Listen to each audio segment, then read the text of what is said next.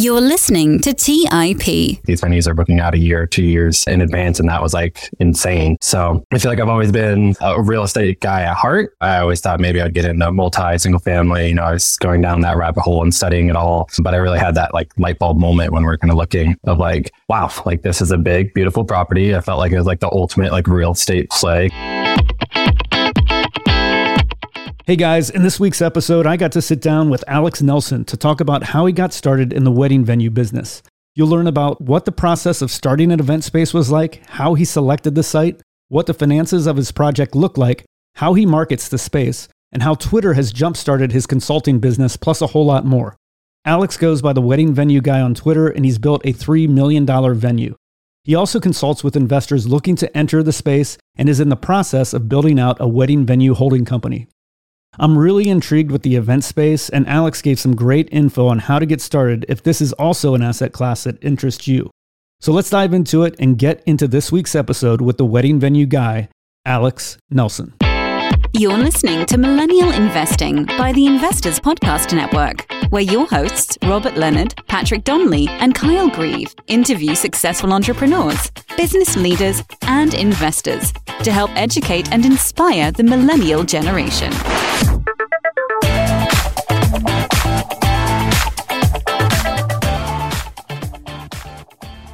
Hey everybody, welcome to the Millennial Investing Podcast. I'm your host today, Patrick Donnelly, and joining me today is the Wedding Venue Guy from Twitter. Alex, welcome to the show.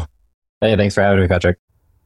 I'm really excited to talk with you today. I just want to jump right in and get right into the wedding venue niche business that you're in. I just wanted to hear like how you got into it, how you got inspired by it. Just wanted to hear kind of like the background story of like how you found your way into that niche. Sure. Yeah. Obviously a question we get asked a lot, but short version is my wife and I, we got married 4 years ago. We live in Iowa. We went and toured all these venues and we're looking at these venues. Even if we back up a little farther, we were high school sweethearts. So we've been together for a long time. It was no surprise that we were going to get married. And we actually started looking at venues before we were even engaged. And this was like pre-COVID, pre all the craziness. And my wife was a teacher, so she had to get married during the summer. So she's looking at these dates and it was either like we decide soon or they're booking out so far that we were going to have to push it like a whole nother year. And to that, it was like the end of the world. We're going to like put life on hold for a whole nother year. So we ended up looking at venues and booking a venue before we were even engaged. And we're just in Iowa. And it's like these venues are booking out a year, 2 years in advance. And that was like insane. So I feel like I've always been a real estate guy at heart. I always thought maybe I'd get into single family. I was going down that rabbit hole and studying it all. But I really had that like light bulb moment when we're kind of looking of like, wow, like this is a big, beautiful property. I felt like it was like the ultimate like real estate play kind of thing as a young guy. And yeah, that's when we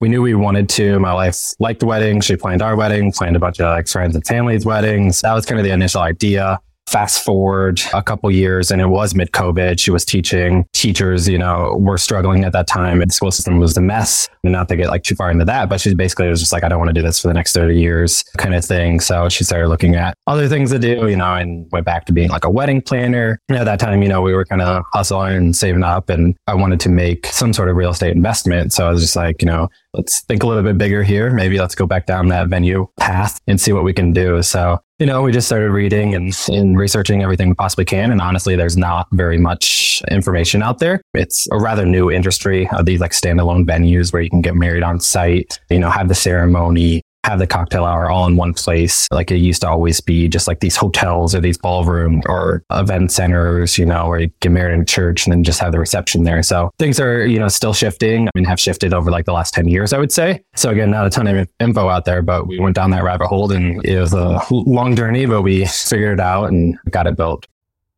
Awesome. Yeah. So I wanted to backtrack a little bit and I wanted to hear just a little bit about college, what you studied in college. You had mentioned prior to the interview here, just listening to some real estate podcasts. So I just wanted to hear a little bit about your background, whether your family was involved in real estate. Just wanted to hear a little bit about your background story. Sure. No, family was not in real estate or anything. I would say we're definitely just like middle of the road, middle class. My dad worked for a convenience store chain for like 30 years. My brother went on to start a couple of tech companies and he dropped out of college. And we can maybe talk about that later. But for me, I finished college. I went to the University of Iowa. I studied business management, which funny enough, I ended up working more in kind of finance world. But Yeah, in mid-college, same kind of thing. I think I had that light bulb moment when we had like 5 roommates and we're all paying $600-700 a month in rent, adding up the math and like looking up house prices. I was like, oh, this guy's cash flow is good. So that got me kind of into real estate. And then I realized student rentals were maybe not the right path after we kind of destroyed that place. But that got me into, Bigger Pockets and all those real estate podcasts and things. So I always felt like I wanted to be in the real estate game. And ultimately, I'm really glad where we ended up. It's like we had the venue in the real estate, the asset, but it's also a business too, which I feel like I'm even more passionate about. Had you done any kind of real estate projects or deals prior to doing the wedding venue? So we bought our own house in 2018. We pretty much tried to remodel the whole thing. Honestly, like we ripped out the doors and the trim and slapped some new paint on. We refinished cabinets, things like that. We thought we were like doing like an easy flip, I guess. So we weren't like necessarily like tearing it out of studs or anything like that. And we made a little bit of money, but not like a ton. So that was like a learning experience. We definitely like loved like the design aspect of it and kind of that. So we did that. And then 2 years later, we went to go sell it. And then we started building our own house, actually. So we built our own house. We designed all of that kind of from scratch. And we did that. And then like, a year later, we're looking for a new project and it was all kind of at the same time. And we're like, let's take it up a notch. Let's build a venue, So no like big commercial projects or anything like that. I had worked for like a real estate brokerage. I was doing like online sales and kind of helping out with their like online leads and kind of on that end of it, but no other like real big real estate projects. So that second house that you did, you bought a lot and then came up with the plans, functioned as your, general contractor. You handled the entire thing? No, I didn't GC it. We hired a builder. So they had like some standard plans and stuff that we could pick from kind of, and then we tweaked it and customized it from there. But we more like designed it ourselves, I guess. But yeah, we didn't GC the venue ourselves either. Got it. So did you consider any other real estate asset classes or did you dial in and like right into wedding venues? I definitely did. I was always looking at residential real estate, maybe considering doing a flip. We kind of tried our own like little mini flip, like I said. We also, I was looking at like other multifamily. I wanted a house hack at one point. We didn't find any like real contender duplex wise or triplex wise. So kind of ended up scratching that. But yeah, so I was like looking at it all the time. Other than those two, either like a small multi or residential, not really. I thought that I would pick one of those and kind of snowball, but then I got hooked on this like venue track and I thought it was like a bigger, better play. What was the light bulb moment? Yeah, it was like going back to like when we were getting married and looking at these venues, there's only a couple like standalone venues. And then like the more we looked into it, it was like, dang, these venues are booking like 50, 60, 80 weddings like during construction before they're even open. And we just like really knew like we got married at a venue in our area. There's like one other newer build that we looked at and then maybe like one or two other like remodeled spaces, but there was like definitely like a need for something different in our market. We're in Iowa, right? So these barn venues are popular. That's a trend across the nation is, people with land and a barn, they remodel these barns and then all of a sudden they're charging, 5, 6, 7, 8, 10K a night. And that's great, but we wanted to bring something different to the market. So we built more of like a modern industrial building. But yeah, we knew there was like a gap in the market that we could fill. And going back to like the light bulb moment of like, it's like a real estate play and they're charging all these money and they're booking out a year, 2 years in advance. And we just went through the process, right? Like we were like customers. The little info that we did like read and find is like, I think it was like geared towards people that were maybe, 30, 40, 50. And they're like always saying like, just because like what you did when you got married, it's different now. Like you're not necessarily like your target customer. And it's like we were. So like we felt like we had an edge. Like all of our friends are starting to get married or just got married, all of our family and people our age. So I think that was a big factor too. I mentioned that I got married last year. It's been almost a year. It'll be in September. But yeah, same thing. My wheels got turning when I started looking at this place that we rented that's booked out. I mean, it's booked out all of next year already. And I was like, holy cow, like that kind of demand, like what are the possibilities? So super intriguing to me. Did you have any kind of, somebody that you were modeling the place on or anybody that was kind of walking you through this process? Or were you just learning as you were going along, kind of making it up as you went? Yeah, honestly, just making it up as we went. We probably tried to look for and found as many venues on Instagram and online as we could across the nation. And like, we just took little things that we liked from this venue or that venue and, thinking through our experiences of like what we liked and what we didn't like. We ultimately didn't hire like a consultant. They were more like focused on like the build side. Like they had built a venue in Texas and they were managing like a couple bars for like other venues. And they kind of helped us with like a rough business plan and some rough numbers. And it was all pretty generic, to be honest, but it forced us to spend money early on and really commit ourselves. And then that kind of was the trend. We had to front a lot of money, to be honest, before we even got funding. So yeah, for the most part, we just figured it out as we went. So I wanted to go into that. What were some of those early costs that you had to do to decide whether this was like a no-go situation for you?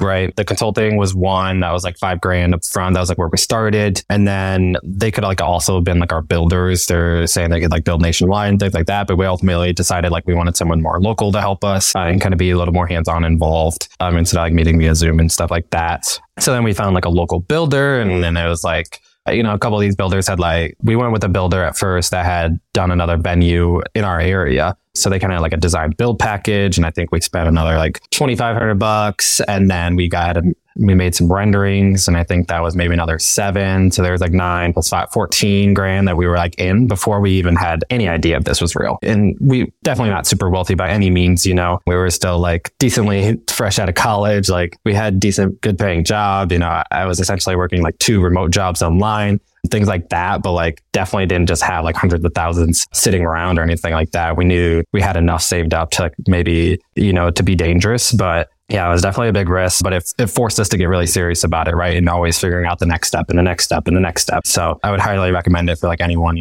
thinking about doing anything. It's like, it's okay to spend some money to learn and figure it out. Don't obviously like bankrupt yourself or spend everything that you have, but it's a risk. You have to take risks.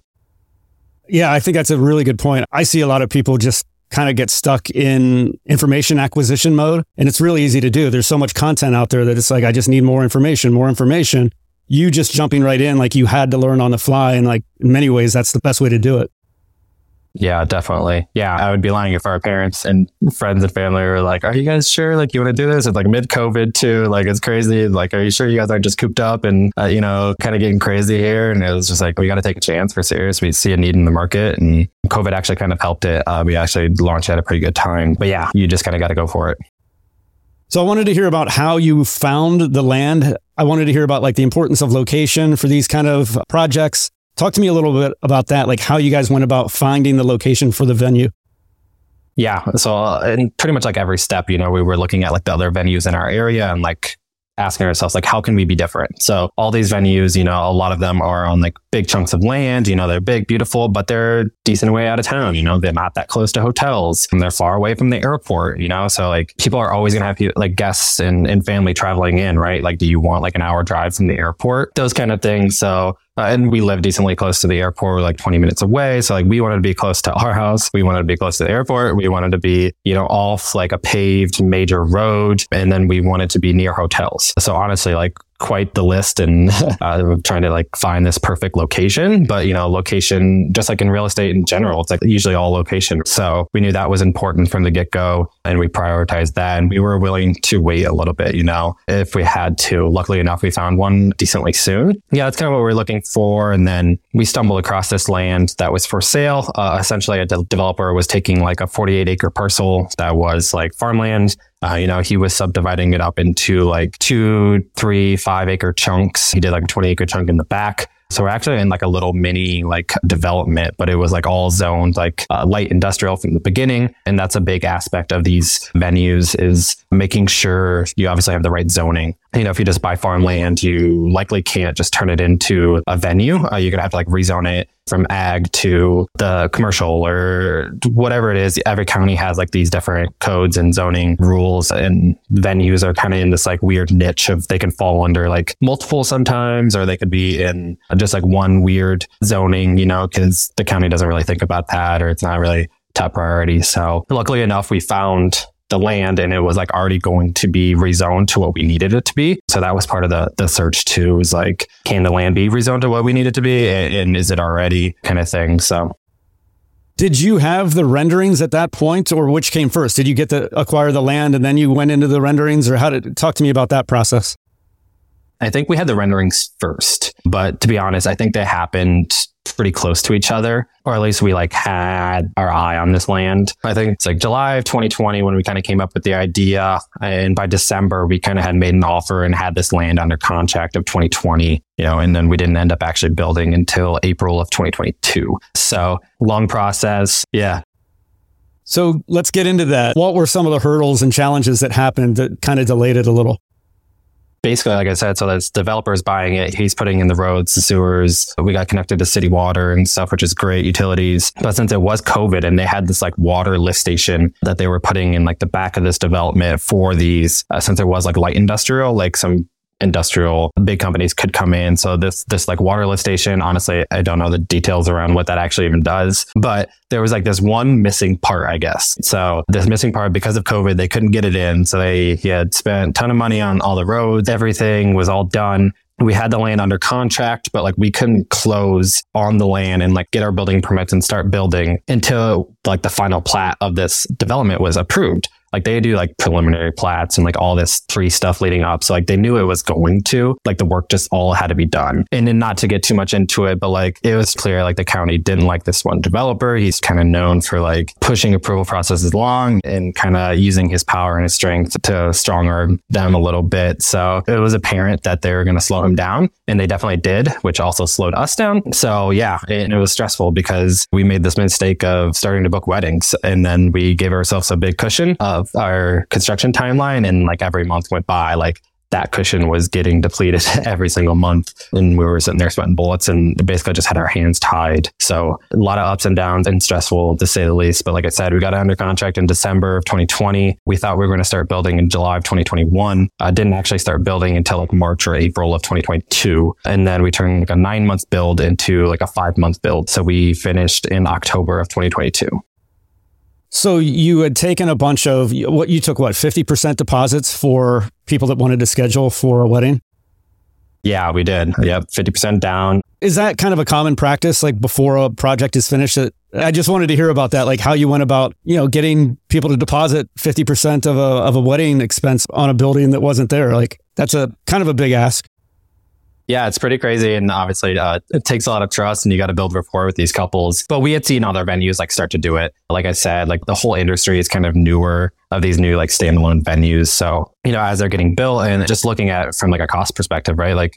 It's hard to build this $3 million building, and then you book out a year, 2 years in advance. And if you wait until you're completely done with construction to even start taking deposits or start touring people, they're not going to book until the next year or the year after even. So you're going to sit empty for a full year and you'll not have all those carrying costs. So we knew we needed to get people in there right away. And we were maybe young and too gung-ho a little bit there and made some mistakes along the way. But yeah, we were taking 50% deposits there. We would meet with couples on Zoom instead of giving them a tour. We had our renderings, we had a rendering walkthrough. We'd have floor plans we'd show them. And we really tried to think through every aspect to show that we were prepared and we were serious, and we were thinking through all these things about their day, because it is, to them, it's, the biggest day of their lives up until that point. So it was important to us, and we had just went through the experience too, right? So I feel like we could connect with them. We made a lot of good friends, honestly, with these early couples.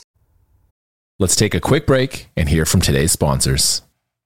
Hey everyone, it's Patrick, your host of Millennial Investing. Every year, my buddies and I do a guy's trip to escape the cold and dreary Ohio winters. Once we pick our destination, without fail, we all jump on Airbnb and find an incredible place to stay. We just got back from an amazing trip in Palm Springs, California, and our Airbnb home was a huge part of creating memories we'll never forget. I loved it so much, I'm taking my family back to Palm Springs for spring break, and we're staying in an Airbnb home my kids fell in love with and picked out themselves. While I was there, I had the realization that my own home could be an Airbnb. It's an excellent way to earn some extra cash, whether you're saving up for your next vacation, paying off some bills, or investing. Your home might be worth more than you think. Find out how much at airbnb.com/host. That's airbnb.com/host. Hey guys, have you ever wondered if there's an AI tool like ChatGPT specifically built for the stock market? A tool that not only does the research and analysis for you, but also allows for dynamic discussions? Well, wonder no more. Meet Meka, your AI-powered stock research assistant, now enhanced with real-time stock data. Let Meka do the heavy lifting for you to significantly reduce your research time. And the best part, Meka is 100% free. Ask Meka questions like, explore the financial health of Apple through a summary of its balance sheet. Compare the financial statements of Apple and Tesla. What is the analyst price target for Microsoft? What is the social sentiment analysis of Amazon? And millions of other queries right at your fingertips. Visit Meka.com. That's MEYKA.com. Buy low, sell high. It's easy to say, hard to do. For example, high interest rates are crushing the real estate market right now. Demand is dropping and prices are falling, even for many of the best assets. It's no wonder the Fundrise flagship fund plans to go on a buying spree, expanding its billion-dollar real estate portfolio over the next few months. You can add the Fundrise flagship fund to your portfolio in just minutes and with as little as $10 by visiting fundrise.com/millennialinvesting. Carefully consider the investment objectives, risks, charges, and expenses of the Fundrise flagship fund before investing. This and other information can be found in the fund's prospectus at fundrise.com/flagship. This is a paid advertisement. All right, back to the show. So how did you go about actually marketing it? How did people find out about it? Did you guys throw up a website? How did you go about just spreading the word for the venue?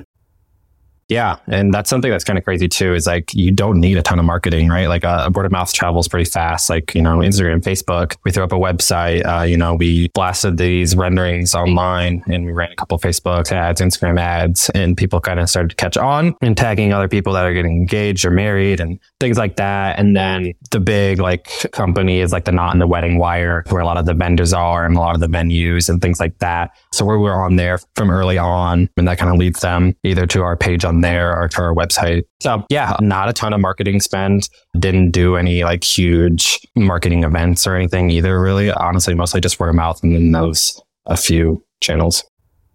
So you had mentioned, I think I heard a $3 million cost for the project. I wanted to get into the financing of it. Talk to me about how you guys acquired the funding. Just wanted to hear a bit about that. Was it your own funds, family, loans? I just wanted to go into how you actually paid for the project.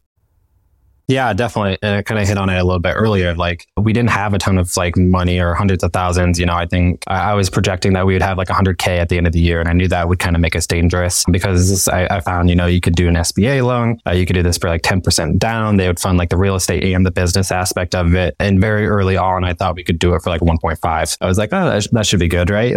And then once we got serious about it and kind of got real plans going, and then we got real bids, I think the first one came back at 2.1, which was okay, we could do this. And we had saved up maybe a little bit more along that time frame. And then we raised $80K from family. But, that only happened because we had already put the work in. We already spent a ton of money. We already had this and we felt like it was a slam dunk at this point, I don't want people listening and be oh, of course, family pitched in, but not wealthy at all.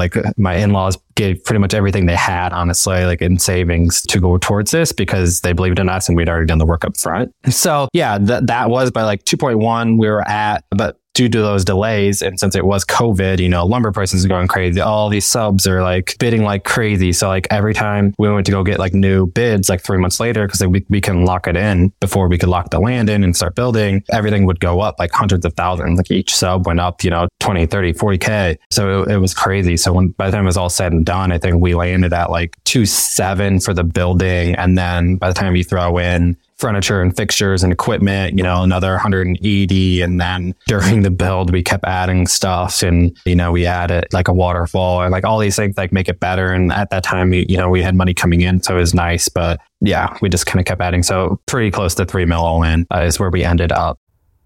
And then did you do the SBA loan for the remainder of it? Is that how it worked out? No, actually, crazy enough, we went down that road, we got approved. We had to keep going back to them 3 times for increases on the loan, and we got approved, and then we got declined. And then we're we're not wealthy, we don't have a big balance sheet, personal balance sheet, they're going to pull this right from under us pretty much. So we got nervous, we scaled it back a little bit as much as we could without taking away what we want to. And then we got approved on that, but we knew it was going to be super tight. And then with the SBA, they'll take your building costs and everything. And then they were adding a 10% contingency. So we had almost $300K in like contingency that they were like adding on top of this. But like we were like hoping in the back of our minds, like we hope we can like spend this money because we're going to need it probably. But like they didn't want to know that. So it was messy for sure. It was definitely super stressful. We had went from one builder and then their like main guy had like left and they were like trying to farm it out to a different GC.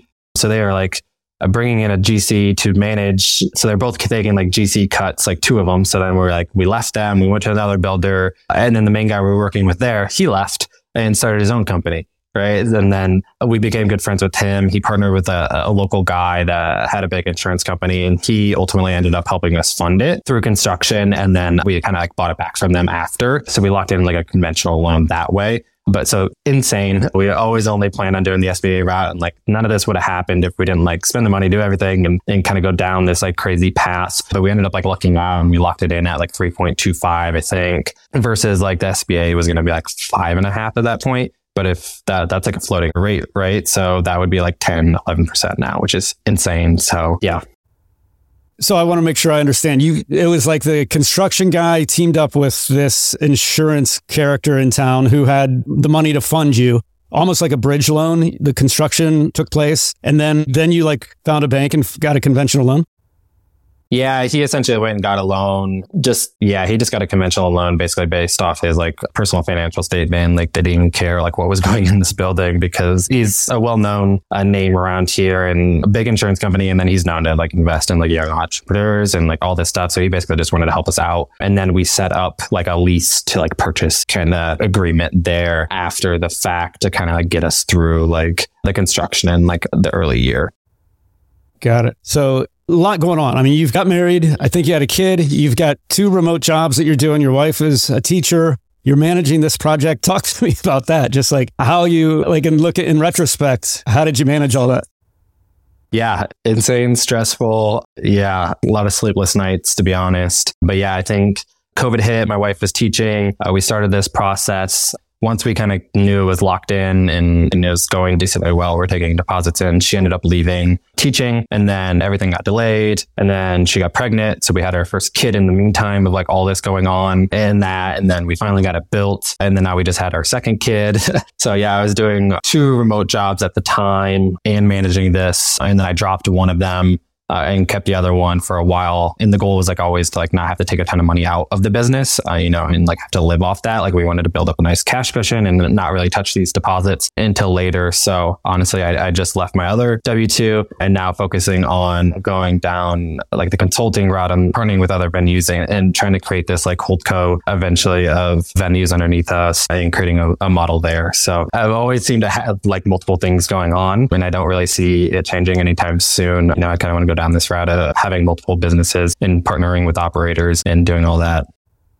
We'll definitely get into the holding company. I want to dive further into that later on here, but I just wanted to kind of just stick with when were you really hands-on with the design and day to day? Like, were you there checking things out as the construction was going on? Like how hands-on were you during the process? Or did you just leave it up to the GC to say like, I trust you, good luck?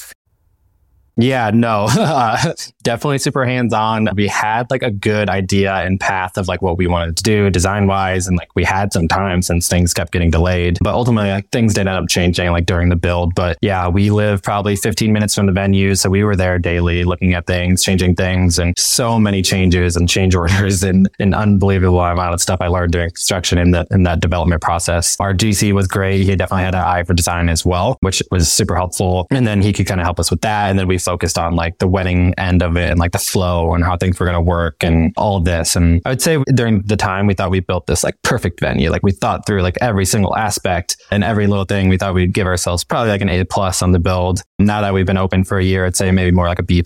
There's things just like after the wedding, like after you like see weddings happening and like things going on, it's like, oh man, like it seems so obvious now, right? But like, and you just don't know until like actual events and people, you're getting 300 people in there on a Friday and then getting them out and getting another 300 people in there for the Saturday and maybe another 300 for the Sunday. So a lot of slips and processes and systems in place now. But yeah, we were very hands-on and tried to think through everything. And now kind of hitting on like we're focused on like helping others do the same thing and kind of realizing those things that we didn't realize early on.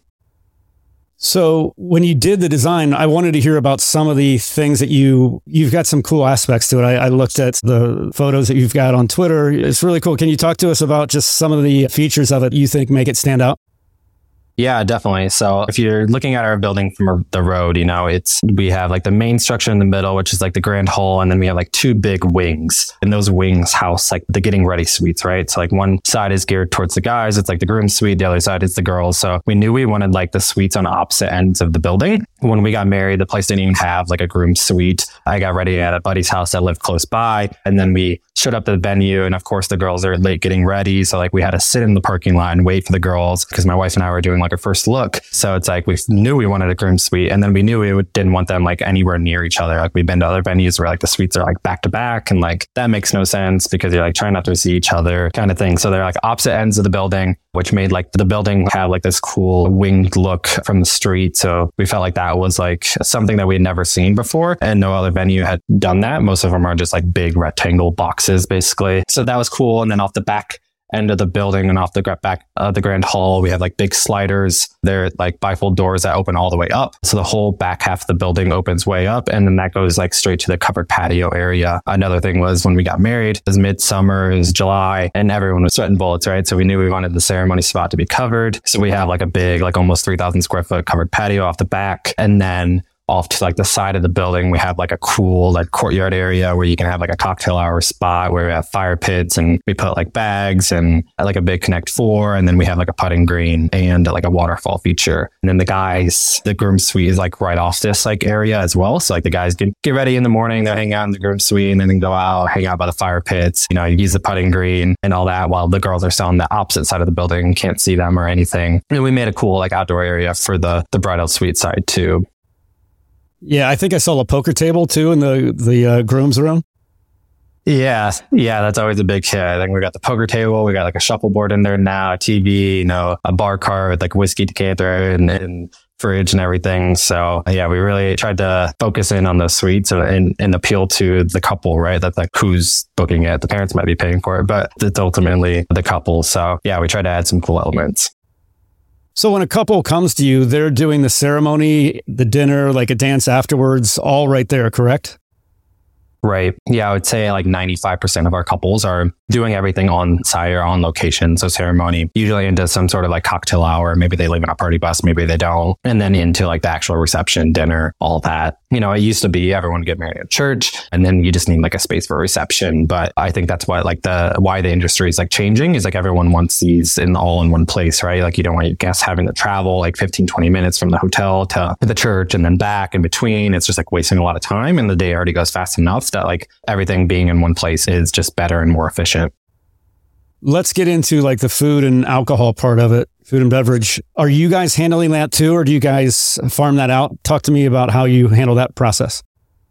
Yeah, so we don't do the food. We never wanted to do the food. We had no experience there. So we have like what you call like a prep kitchen. So no ovens, no microwaves. So the caterers will cook the food like offsite, bring it to our place, like prep and serve kind of thing. Couples are free to bring in whatever caterer they want. And then we do all the alcohol. So alcohol has to be bought through us. Like we have a liquor license and all the insurance behind that. So we allow them to buy it through us, and we have like different packages and they can customize it from there. But I would say for anyone that's thinking about building a venue, and I kind of have talked about like the industry as a whole, I'd say when these standalone venues first started popping up, they were mostly just doing like the rental, like maybe like BYOB, bringing your own alcohol. And as things have changed and construction prices have gone up, interest rates are high, I would highly, highly recommend like at least bringing the alcohol in-house. Just because like that's another like 40, potentially 50% of your revenue. Like go on my Twitter, look at share all of our numbers and all of our revenue numbers. Like you can see the big impact alcohol has. And I think that's the way things are going to trend. Like, yes, people like bringing in their own alcohol and that BYOB option, but I think they're going to get phased out just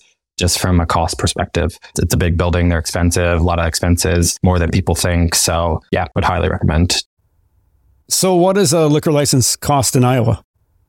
Not bad. I think ours is like $900 for the year. So we get asked that question a lot. Like, was it hard to get? Is it like expensive? And it's like the answer is like, no, it was pretty easy. Like since we're like in the right zoning, we obviously built new. So we followed all the codes and everything as far as that, and You have to have like the right sinks and follow like the health code structure and stuff, but they help guide you through that process. So it was pretty straightforward applying for that and getting approved. And that's definitely something you can scope out ahead of time, like, and go to the county who's going to approve you. You're like, hey, like, we want to do this. Like, can we get a liquor license? Like, they should tell you, like, you have to do X, Y, and Z. So yeah, definitely something people are like scared of and nervous of, but it's really not that big of a deal. A lot of times I know different states like California and stuff, they only have like certain number of liquor license, and you have to like buy the existing liquor license from someone. And then they like getting a bidding wars and they're like $250K or something crazy like that. So yeah, that's a different ball game, I would say, but I would assume there's some way to navigate it, hopefully.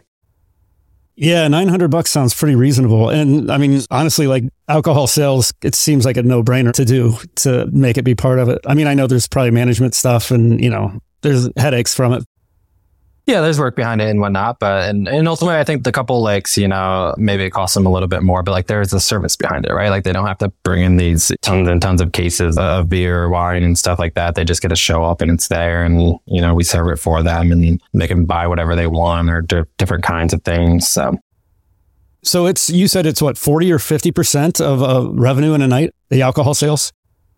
Yeah, our rental prices right now for like 2023, like a Saturday is like $6,500, a Friday is like $5,500, and then we'll see the bar do anywhere from $3,000 to, I think we did one that was like $8,000 last week. So yeah, they can definitely surpass like the rental fee. And obviously we have to buy the alcohol, and there's a cost there and associated with that. But you know, you're looking at 65 to 70% margin on those. So it's crazy.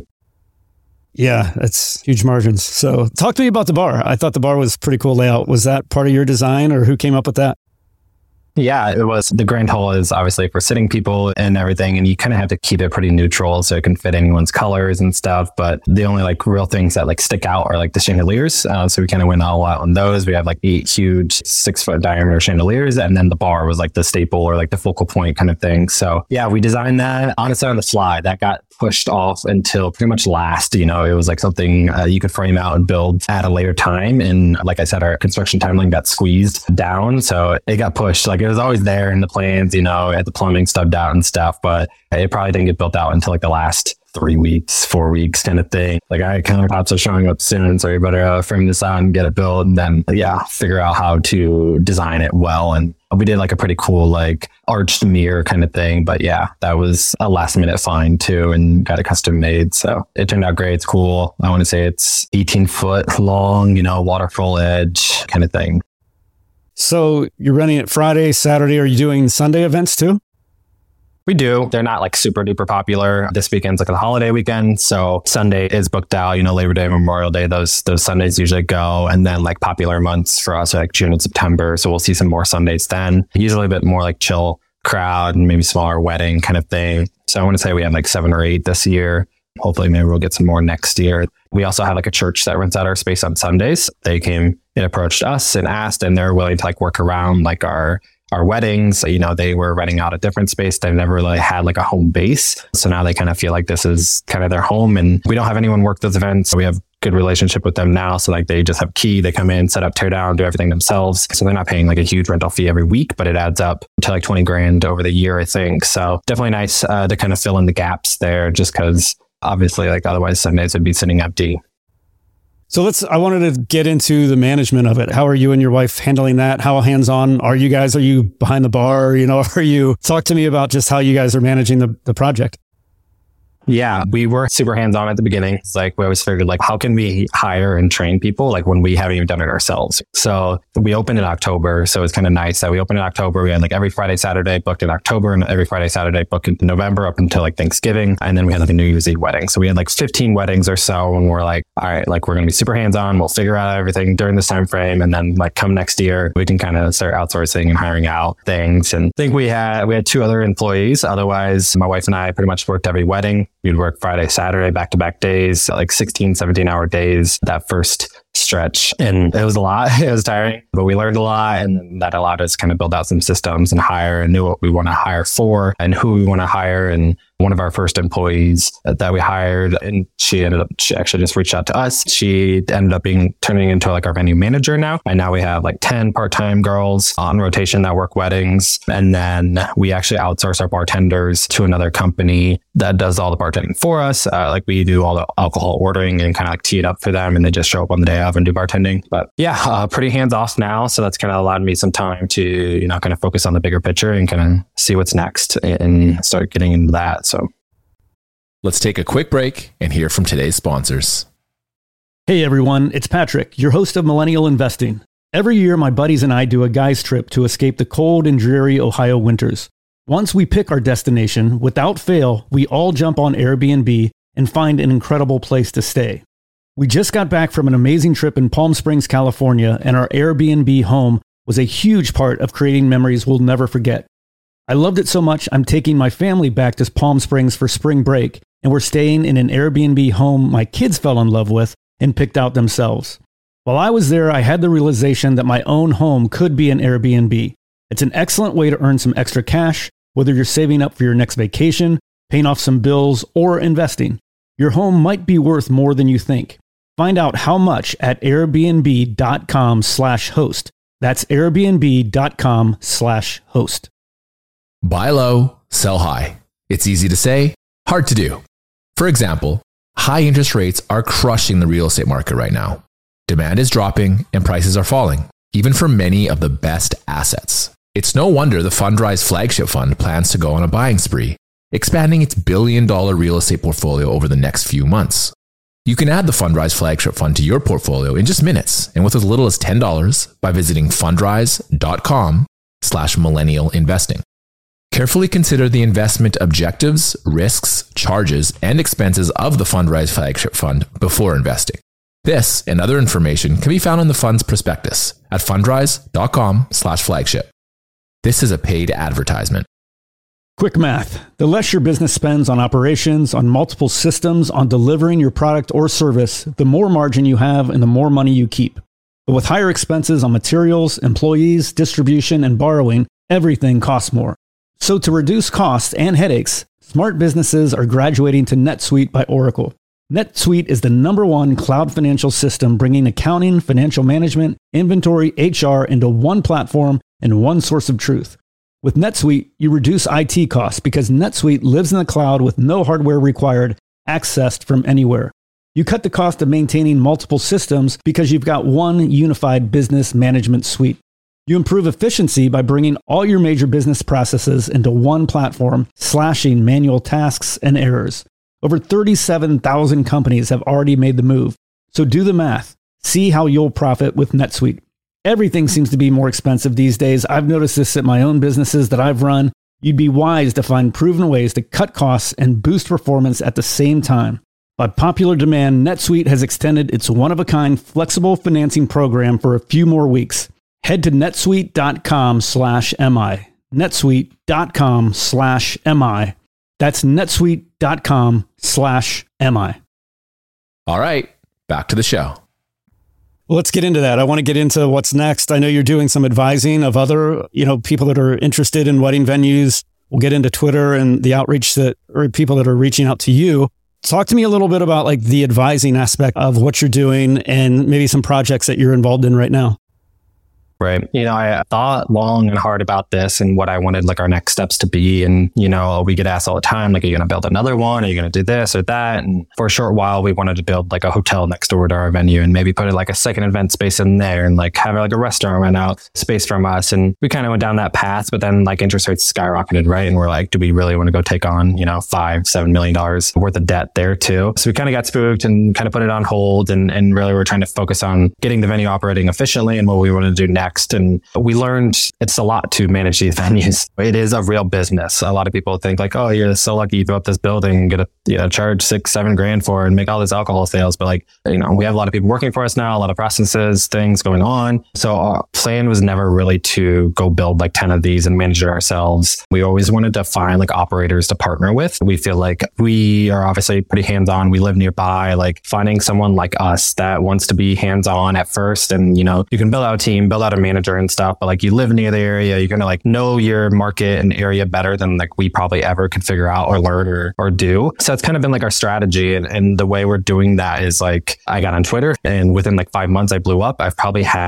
I would have to go back and look, but I'm talking like 150, 200 people reach out to me saying, hey, I've thought about building a venue, and not everyone's serious, of course, but I've had tons of serious people, so I've kind of created this model of like, hey, we'll charge you like an upfront fee, like consulting wise, we'll talk through like everything from A to Z. We'll talk about your business plan. We'll work on projections, look at your location, look at your building plans, think through like the flow of the building, all this stuff to like get you up until construction or like through construction is kind of what that fee will get you. And then if you want like more help on the back end, we'll partner with you and maybe come up with like an equity split or a rev share agreement, and we'll continue to help you like on the operations. We'll like put systems and processes in place for you and teach you what we learned about, and maybe take on some like back office tasks for you as far as like lead generation and things like that. And we're slowly building out a team that can support that. On that end, we have probably close to 10 projects going right now. They're all pre-development for the most part. One, we're trying to help someone like acquire a venue. Most of them are going to be new builds. So a lot of moving pieces already. So try to build out the team and help. And we probably have proposals out to another 15, 20 people that I hope another half those sign on. It's a big commitment and a big thing, but lots of things going. So when you say build out the team for that part of it, what do you mean by that? What kind of people are you hiring? What do you need like help with?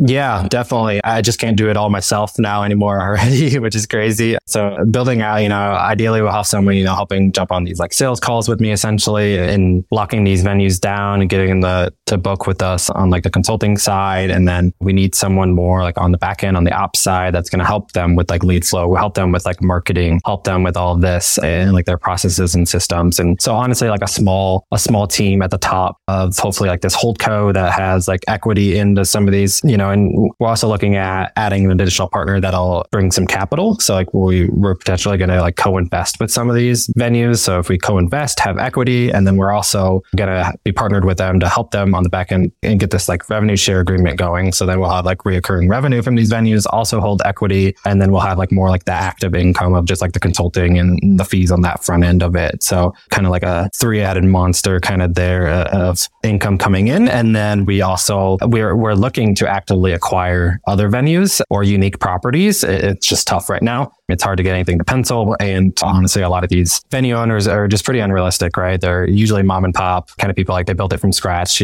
They're very connected to these properties, and it's hard because they're valuing it like, they're thinking like the real estate's worth X, and then they're thinking like the business is worth X. But it's like the whole thing's only really worth like what it makes. Like you can't value both of them, So they're putting like $3-5 million on these things, and they don't even have like an NOI of like $300,000-400K, So it's like, how are you going to go take a $4 million loan and pay $200,000-300K a year right now for it?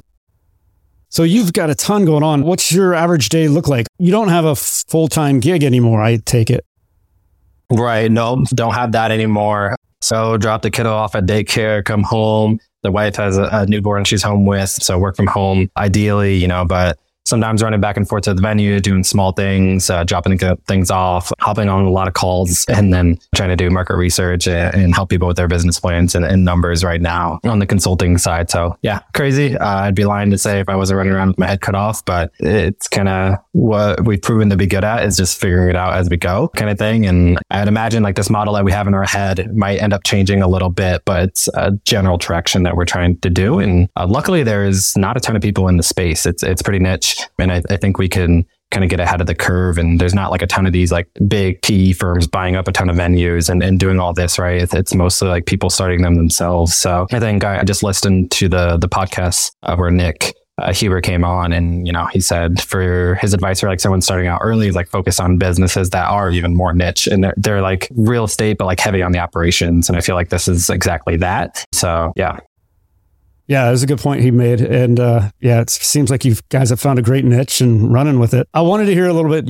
I saw you tweet a little bit about this golf course that you're looking to maybe acquire as a project. Talk to me about that, how it's going, what intrigued you about looking into it further, and just any other investments that you're trying to make. Sure. Yeah, and kind of just like zooming out, we built ours. It's just the venue. But I would say a lot of the projects that we're working on now, they want to add like short-term rentals. They want to add, glamping. They want to add other things that are going to drive in more income too. And I think that's great. You're almost building like these like mini resort type properties, right? I mean, they're super cool and unique. And I think that'll continue to drive people in. So then you kind of look back, it's like, all right, what else can kind of be in that like niche? And then it's like, golf courses, they have like their own revenue, but like they also have event spaces. They could make like super pretty backdrops. So like they should and could be doing a ton of weddings, wineries. They could be, I think they're more pivoting to doing, most of their income is coming from like weddings and events because it's just hard to make money on the wine. So looking at those kind of things, and I had always kind of I've been fascinated with these like unique properties. So yeah, we came across a golf course in our area that's for sale. So we could kind of have some of our existing team manage it, bringing on some buddies in the area that love golf. And of course they want to own the golf course. So we're kind of going down that rabbit hole. And it's a long process, right? So we're going back and forth a lot and the numbers don't entirely pencil out. So like we're doing a seller financing deal. So they just kind of countered back to us recently. And I've been sharing all the numbers and we'll continue to on Twitter. But so we need to get back to them and we'll see how it works. But the idea is that COVID hit and they basically stopped doing events. Like they were doing like a little bit and they just like stopped. So we're hoping to like come in, revamp the event space a little bit and kind of think through the wedding packages that they have and hopefully bring some like additional income. Maybe it's smaller weddings, maybe it's just like other events, but like, it's in our area of expertise. And then hopefully, the golf's hot right now. And that's maybe like biggest like hesitancy is it going to stay hot kind of thing. So yeah, but we're going to keep like all the staff and the maintenance guys and those guys on board if we do acquire it on the golf side, and then really just focus on like, even if we can add just like 100, 200K of revenue on the event side, like it's going to make a huge difference.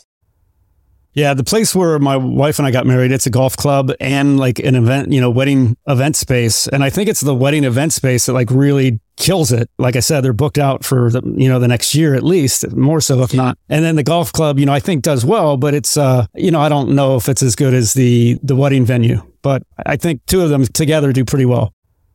Yeah, I think traditionally golf courses didn't do very well until like maybe COVID hit in the last few years. And you can really see on this golf course too, like the numbers really ramped up. So that's maybe like the scary thing is it going to dip again? But yeah, I think there's a big need, a big hole. A lot of these golf courses are doing events and, they have the land, they have the property, they're beautiful, spending tons of money on landscaping and things like that. So I think it's a no-brainer there and there's a big need there. Right. And is that in Iowa, the golf course? Yeah, that is 20, 25 minutes away from us. So it wouldn't be far. So that's kind of what's appealing. If it was super far away, I don't know if I'd swing for the fences on a golf course quite yet. I would say like I like these unique properties and these like mini resort type properties almost, but it's close to home. So it makes it a little easier.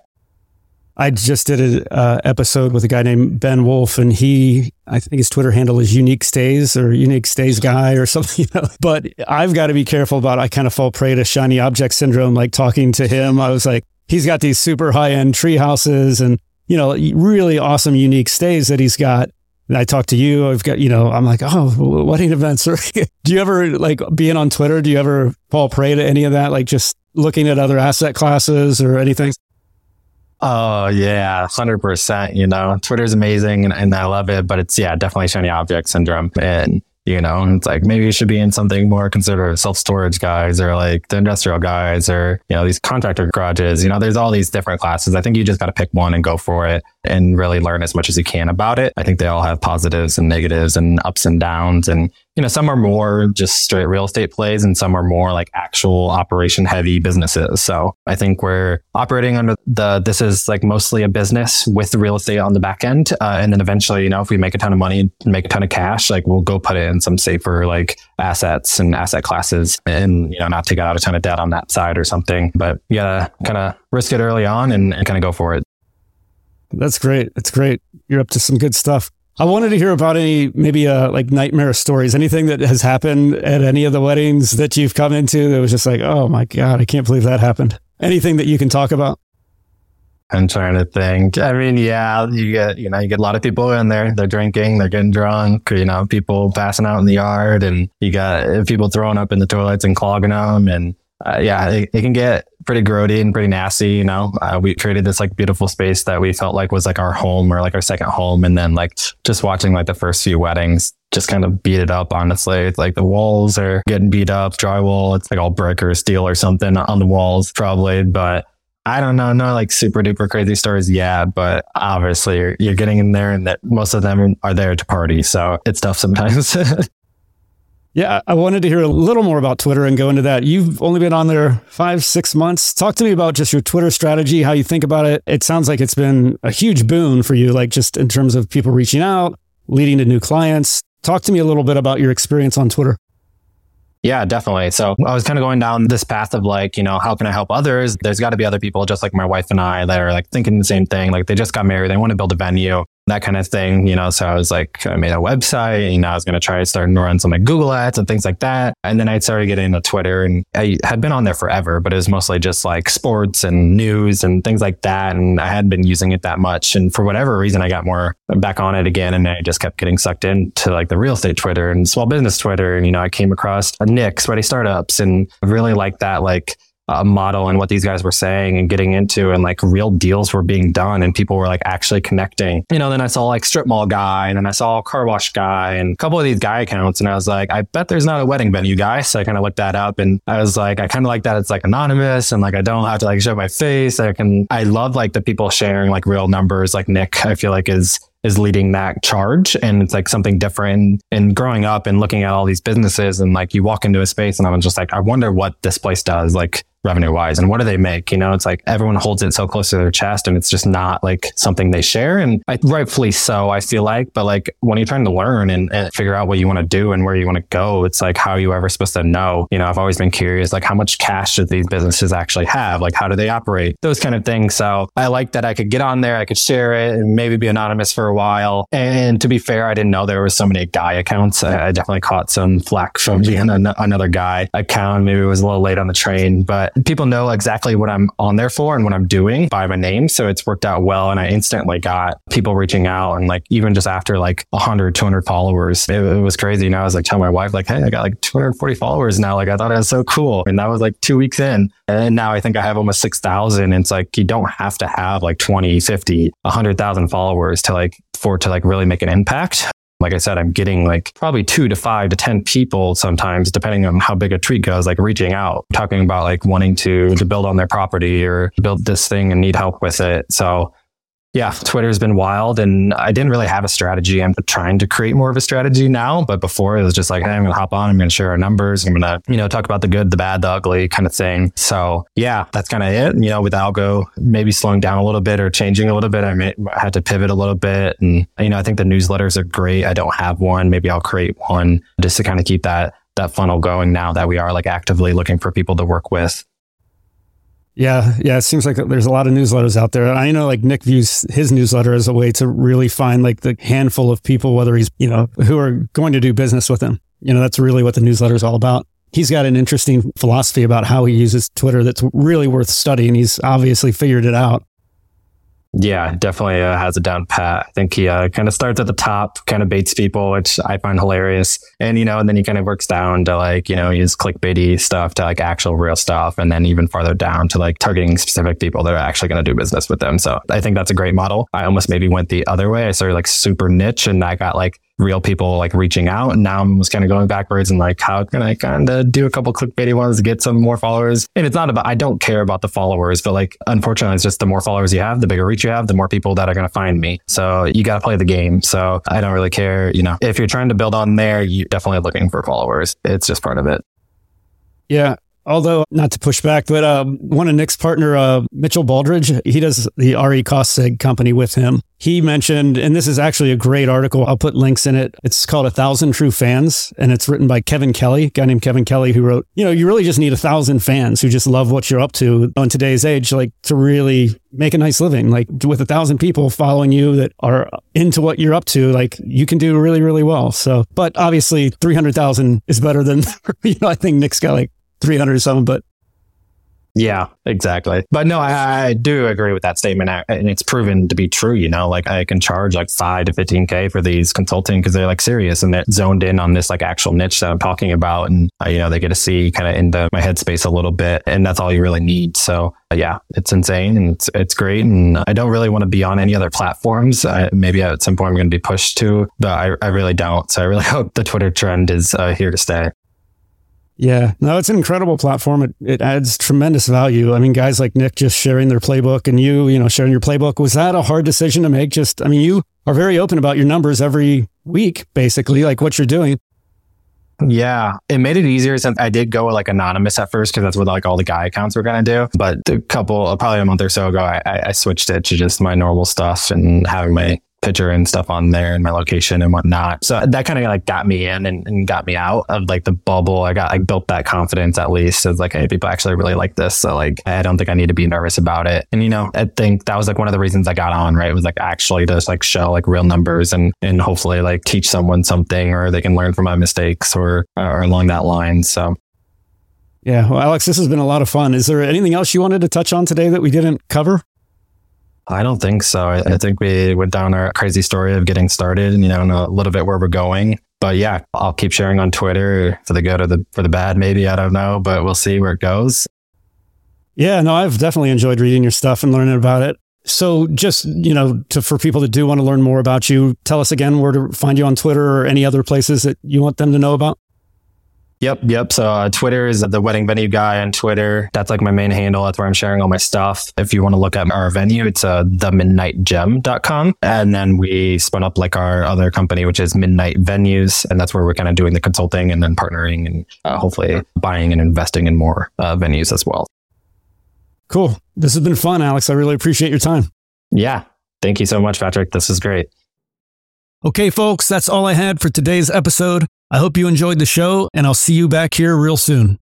Thank you for listening to TIP. Make sure to subscribe to We Study Billionaires by the Investors Podcast Network.